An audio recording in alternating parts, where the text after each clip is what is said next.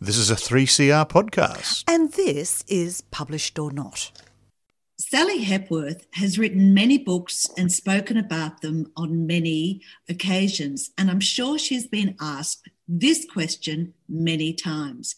Sally Hepworth, where did you get your idea for your latest book, The Good Sisters? I have been asked that one once or twice. And the truth is that there were a few little things that played together to make this book come to life. And I guess the biggest one was my two daughters, because I have a confession to make, and that is that I don't actually have a sister. So I kind of have a bit of an audacity writing a story called The Good Sister, which is all about sisterly relationships. But what I do have is two daughters who really have taught me a lot about what it means to be a sister. And I remember the moment that I decided to write this book. It was a beautiful day and I was watching my little girls playing in the garden, and they were squealing with happiness and it was all going really, really well. And then suddenly it turned to those different kinds of squeals, those, someone's been injured kind of squeals. And so I went to investigate, and when I did, I found that my older daughter Eloise was crying, and she had these ring of teeth marks in her upper arm. And she was about 6 at the time, and my younger daughter Clementine was 2, and she was looking kind of guilty. And so, of course, naturally, I went to reprimand Clementine for biting her sister. And at that point, Eloise, the injured party, jumped in and said, "Don't you yell at my baby sister." And I thought, this is so crazy, because as someone who has 2 older brothers, I can tell you that there was no greater joy in my childhood than when my brothers got into trouble. In fact, still now at the age of 40, there is no greater joy in my life than my mum tells them off. And yet here is my daughter. She's just been bitten and she doesn't want her baby sister to get into trouble. And she actually said to me, "Don't worry, Mum, I'll get her back later when she's not expecting it." And then off they went and they were playing again. And I just thought there is something about this dynamic that is different from brothers and sisters, and is different from perhaps even friends and other kinds of relationships. It's special and it's unique to sisters. And that was, there were various other things that played into this book, but that was the moment that I walked away from, and I went to my office and I started writing notes for The Good Sister. So you saw the good and the bad in your kids and developed it into the story of twins, Rose and Fern. Now, we hear their stories in different ways. With Fern, it's just really what's happening now. Rose is reflecting on the past. Now, why is Rose writing a journal? Well, at the start of the book, we find out that Rose is going through some difficult times in her relationship. Her husband has left and she is still really wanting to have a baby. And so she's going to some counselling to try and get her through that. And as part of that counselling, she is writing a diary. And that's, of course, like all counselling, they go back to your childhood and you have to reflect on things that have happened when you're very young. And that's what Rose does. And so throughout the book, you get these flashbacks to the life of Rose and Fern when they were very little. And that helps inform the characters. Well, there's been an incident in their childhood which is still resonating with them today. There's protection and trust that's part of the connection. Or as Fern puts it, and if you don't mind, I'm going to read from Sally's book here, that people without sisters think it's all sunshine and lollipops or all blood and guts. But actually, it's always both, sunshine and guts, lollipops and blood, good and bad. The bad is essential to the relationship as the good. Maybe the bad is even more important because that's what ties them together. Why does Rose think she needs to protect Fern? Okay, so there are a couple of things. I think part of it is to do with the fact that Rose is just more of a protective sister, and often you see in these roles, it's one of them will take care of the other one. But I think that a bigger part of it is that Fern is neuroatypical, and this is never fully fleshed out in the book, whether it is autism or some other kind of neurodiversity, because Fern has not been diagnosed. And we find out that her mother didn't want to get her diagnosed because she felt strongly that Fern was just Fern and a label wasn't going to help her.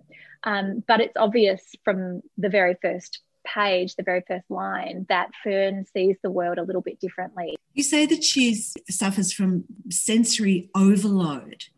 She absolutely has, and that is talked about, sensory processing disorders, and that to do with specifically sound and light.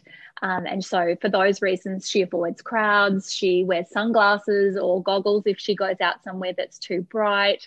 She tries not to go to shopping centres or places that have got extreme overhead lights, and definitely not places that have got a lot of noise, like a movie theatre or a bowling alley. A bowling alley. Exactly. And so generally she avoids those things, but we see in the book that as things start to kick off, she's sort of thrust into those places that she would normally avoid. She can't read people's body language, but she's learnt to do things in certain circumstances. Now, she's particularly good at staring competitions. Why did she perfect that art? I know, and I think that is one of the things that people misunderstand about autism and about neurodiversity, is that people think, well, all neurodiverse people are like this, or they can't do that, or they don't feel empathy, or they can't stare at someone because they have to avoid eye contact. And in fact, one of the things I wanted to get across, because I have got neurodiversity in my family, is that in fact, if you have met one person with autism, you've met one person with autism. Some people who are autistic are fantastic at staring competitions, because A, it's staring competitions and not necessarily eye contact, it's something different. And B, because we're all different. And in the book, there is Fern and Wally, who are both probably neurodiverse, and yet they're very different and their challenges are quite different. So I really wanted to get away from this one-size-fits-all image that we have about autism or the wider kind of umbrella of neurodiverse people, and them just being these rigid kind of nerdy little characters, because that's just not always the way it is. Where does Fern work? Fern is a librarian, which was a very important part of this book. I am a library lover. I have grown up going to the library. As an adult and as a writer, before COVID, I worked in a library writing my books. So I packed up my computer every day. I took them to the library and I wrote this whole book while sitting in the Brighton Library where this book is set. I got my intel on librarians from the Bayside Library staff. I got a tour of the staff room and the showers and the bathrooms and all of the things there. And so it really just became sort of part and parcel of this book. I think this is leading perfectly in Sally Hepworth reading from page 8 from her fantastic book, The Good Sister. And this is in Fern's words, talking about the place of her employment. The Bayside Library boasts 2 showers thanks to its former life as a hospital. So it's not uncommon for the homeless to come in to shower. The first time I saw a homeless person come in, I was affronted. But that was before I worked with Janet, my old supervisor. Janet told me that the library belongs to everyone. The library, Janet used to say, is one of only a few places in the world that one does not need to believe anything or buy anything to come inside. And it's the librarian's job to look after all those who do. I take this responsibility very seriously, except if they require assistance with the photocopiers, and then I give them a very wide berth. Yes. Oh, coping with that technical stuff. She's very good with books and people. So it's Wally that comes in looking for the shower. Yeah, Wally comes in and she thinks he's a homeless man and she goes to talk to him and she assumes that he's homeless, and in some ways he is, but I won't give away all of those. Absolutely not. No. She's worked it in her own mind that the one way that she can help her sister is to become pregnant. We know, as you've written, that Rose is in complete contrast. Rose is settled. She has a house, a husband, Owen, a dog, and this desire to have a child. You've called her an ovulation kit wielding, sperm testing, temperature taking lunatic. And so early in the book, Fern discovers that Rose is not able to have a baby, and she takes that into her mind and she thinks about that. And of course, as we talked about earlier, Rose has always been very protective of Fern and has looked after her and helps her live her life while avoiding those noises and crowds and things like that. And so when Fern discovers that she can't have a baby, she thinks about it quite pragmatically and thinks, well, I could have a baby for her, and that's how I could pay her back for everything that she's done for me.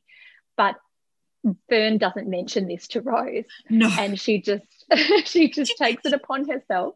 She doesn't actually mention it to Wally either. And this is where I'm going to ask Sally to read from page 113, because Fern takes everything literal. Yes, she does.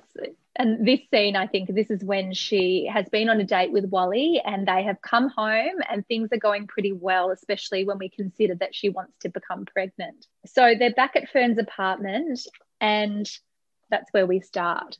Is it safe, he'd asked when we were both naked and he was hovering over me. An odd question, I thought, but then I supposed it was important that one felt safe when they were in a new environment. I'd taken a few moments to ponder this, finally determining that while it wasn't impossible that a madman could burst into my flat at any given moment wielding a handgun, neither was my flat war-torn Syria. So, after an appropriate amount of consideration, I'd replied, yes, it's safe. And that seemed to be the right answer, because after that, everything commenced rather quickly. Absolutely. Oh, yes. Fern had to tell Rose about Wally, and we get Rose's indication from her journal. 90% of all people with intellectual disabilities will be sexually assaulted in their life. Call me protective, but I'm going to make damn sure that my sister is going to be among the 10% not sexually assaulted. You can sort of see that the two sisters are going into this whole love interest, sex interest in a completely different way. Yeah. We learn from Rose about the difficulty of growing up with a mother they had. As Rose said, everything, if you dig down far enough, links back to mum. Love was conditional. You had to earn it. The mother, we just found out halfway through the book that the mother was around and things were happening with her. She was going to maybe be able to speak. Which turns this book into just sort of a simple story about sisters into a rather conniving story about sisters. Well, I think we better leave it there. There's not too much I can add. No. But I do think, I guess, that it's testimony to the fact that who we are as adults is so tightly linked back to our past, and that really forms who we become. And that was definitely the case with Fern and Rose. Graham Simpson wrote The Rosie Project. He also wrote about you, Sally Hepworth, being an exceptional observer of people and their relationships. Now, in his book, he gave Dan Altman, who was on the spectrum, judo expertise, and you've given Fern karate expertise. So people on the spectrum need to have a superpower. Well, it's interesting because, as I said, I have autism in my family, and we have been a big karate family for various reasons. But one is that the repetitiveness of karate, especially in the early years before the sparring starts, is actually a really good type of sport for autistic people to do. There's a lot of rules to follow. It's quite clear cut. It depends on the sensory issues that people have. Sometimes touching can be difficult, but there's a lot of katas and things that they can learn. But there's also, of course, someone who is different there's the requirement, the need, the desire as a parent to make sure that they can physically defend themselves. And so while it's not necessarily something that always goes hand in hand with people on the spectrum or neurodiverse people, it is something just anecdotally that I have found to be common, that autistic kids are doing some sort of martial art and doing really well at it. Okay, well, from sport back to books. And I love the book recommendations that Fern gave in the library. I think there might have been some of those authors linked back to your writing game, if I noticed that. Yes, whenever I'm looking for, and obviously there was lots of opportunities for books in this. Yeah, so when there was a book recommendation to make, then it was one of my friends' books that got a Guernsey in there. And a couple of them didn't even know until recently. Someone told them, and I said, "Wow, did you not read my book? Thanks a lot." You also recommended Jasper Jones. And next week I'm going to be talking to Craig Silvey about his new book, Honeybee, which sort of fits in very nicely. But I think we have to leave with Sally Hepworth having the last words. And this is again from her book on page 227. I don't think I need to give any preempt to this one. It says, "Sisterly relationships are so strange in this way. The way I can be mad at Rose but still want to please her, be terrified of her and also want to run to her, hate her and love her both at the same time. Maybe when it comes to sisters, boundaries are always a little bit blurry. Blurred boundaries, I think, are what sisters do best." Except for Wally. Wally finishes up with, "I think there is something very wrong with your sister."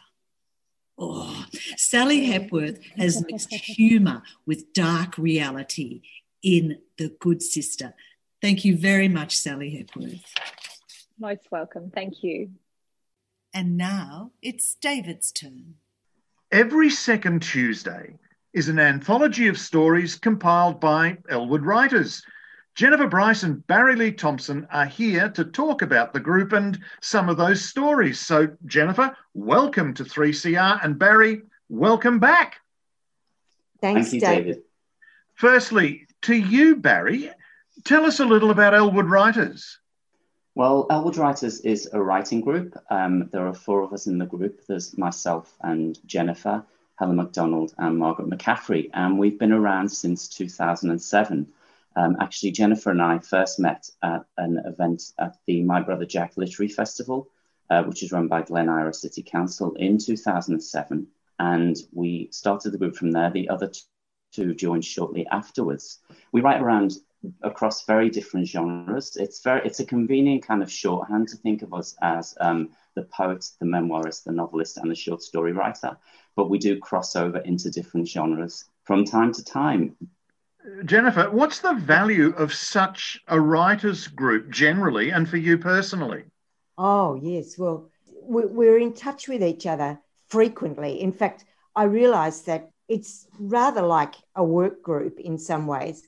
And we're in touch with each other by email almost every day, talking about our work or particularly recently about putting together this anthology. But I think the great value is that we're all really seriously wanting to be good writers. So it's quite a serious group in some ways. We're not competitive at all. As Barry said, we do tend to write in different genre. And so we're really helping each other. And quite early on, we decided that we didn't need to pat each other on the back. We'd produce a piece of work and we'd say, look, what's wrong with this? How can it be improved?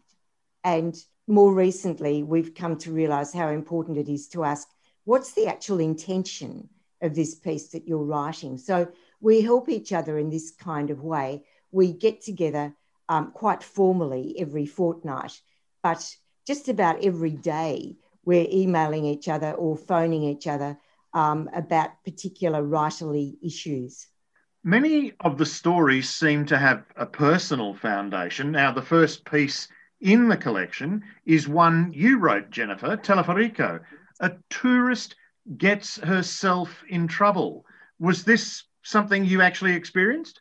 Not completely, but as with, I think, most of my stories anyway, there's always some incident that has sparked off the idea to write the story. So I did actually go to Bogota for my work, and I was there by myself for a weekend, and I did climb that mountain, but thank goodness I wasn't stopped by young boys with knives or robbed or anything like that. There was simply the danger that was mentioned. And I did see the tourist police dotted along the walking track, and I didn't find the teleferico to start off with, the cable car that's meant to take you to the top of the mountain. So I did walk all the way up, which was quite challenging, I might say. So there was the truth of the incident that I did climb that mountain, and I was there by myself, and nobody else in the world knew at that particular point that I was climbing this mountain that was supposed to be a bit dangerous for tourists. Were you conscious of crafting the piece? Because it begins with bells, and we never truly know where we are, but we get clues along the way. I wasn't as aware of crafting it and giving the reader clues as to where we might be. I think I didn't mention the actual city, that it was Bogota that I had in mind. The bell is quite true, that I was woken in the morning by the sound of this bell. I have no idea who was ringing it. I made up the man with one tooth or whatever, but I loved the idea of waking up with a bell, and I was very aware that the people there were very faithful. It was a very Catholic city, and it was dominated by this statue of Christ at the top of a very high mountain. It's also got a Good Samaritan feel to it along the way. But we'll move on. Barry, there's a section in the collection commemorating Armistice Day, and there's a story of yours, Chloe, that resonates. A young boy off to war, and his only understanding of women comes from that portrait in Young and Jackson's. Yeah, I mean, it's very loosely based on the portrait of Chloe, which is quite a famous painting, which hangs in Young and Jackson's and has for some time now, and is a little bit of a tourist attraction. And I wanted to write the story. I thought that was a very good kind of hook for that story. As I was writing the story, though, I became aware that I either had to go down the route of being very factual about the painting, or to just let my imagination kind of run riot and just use it as the prompt. And I took the second option. So it may not be, there may be aspects of the story which aren't actually factually, historically accurate in terms of the painting, because I wanted to kind of just go with the imaginative route.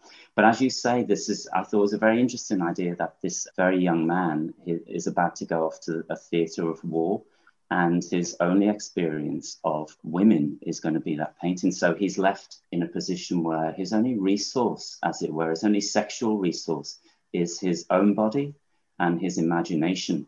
And we also get a glimpse into the future as well, because Chloe has some kind of ability to see what a person's fate might be. And so we do get a glimpse into the fact that this boy or this young man is never going to have any physical contact with another person. Chloe is an iconic image, and it actually does appear in other works of Australian literature. I'm thinking of Summer of the 17th Doll, workers congregating at Young and Jackson's opposite Flinders Station. So it has a very pivotal place in a lot of the events that have taken place in Australia. There are also poetic interludes in this collection, often by Helen Macdonald. Here's one of them called 12. I stand at the edge of the class, sheltering in the sweep of her holy habit, a pause sucking time from this first day.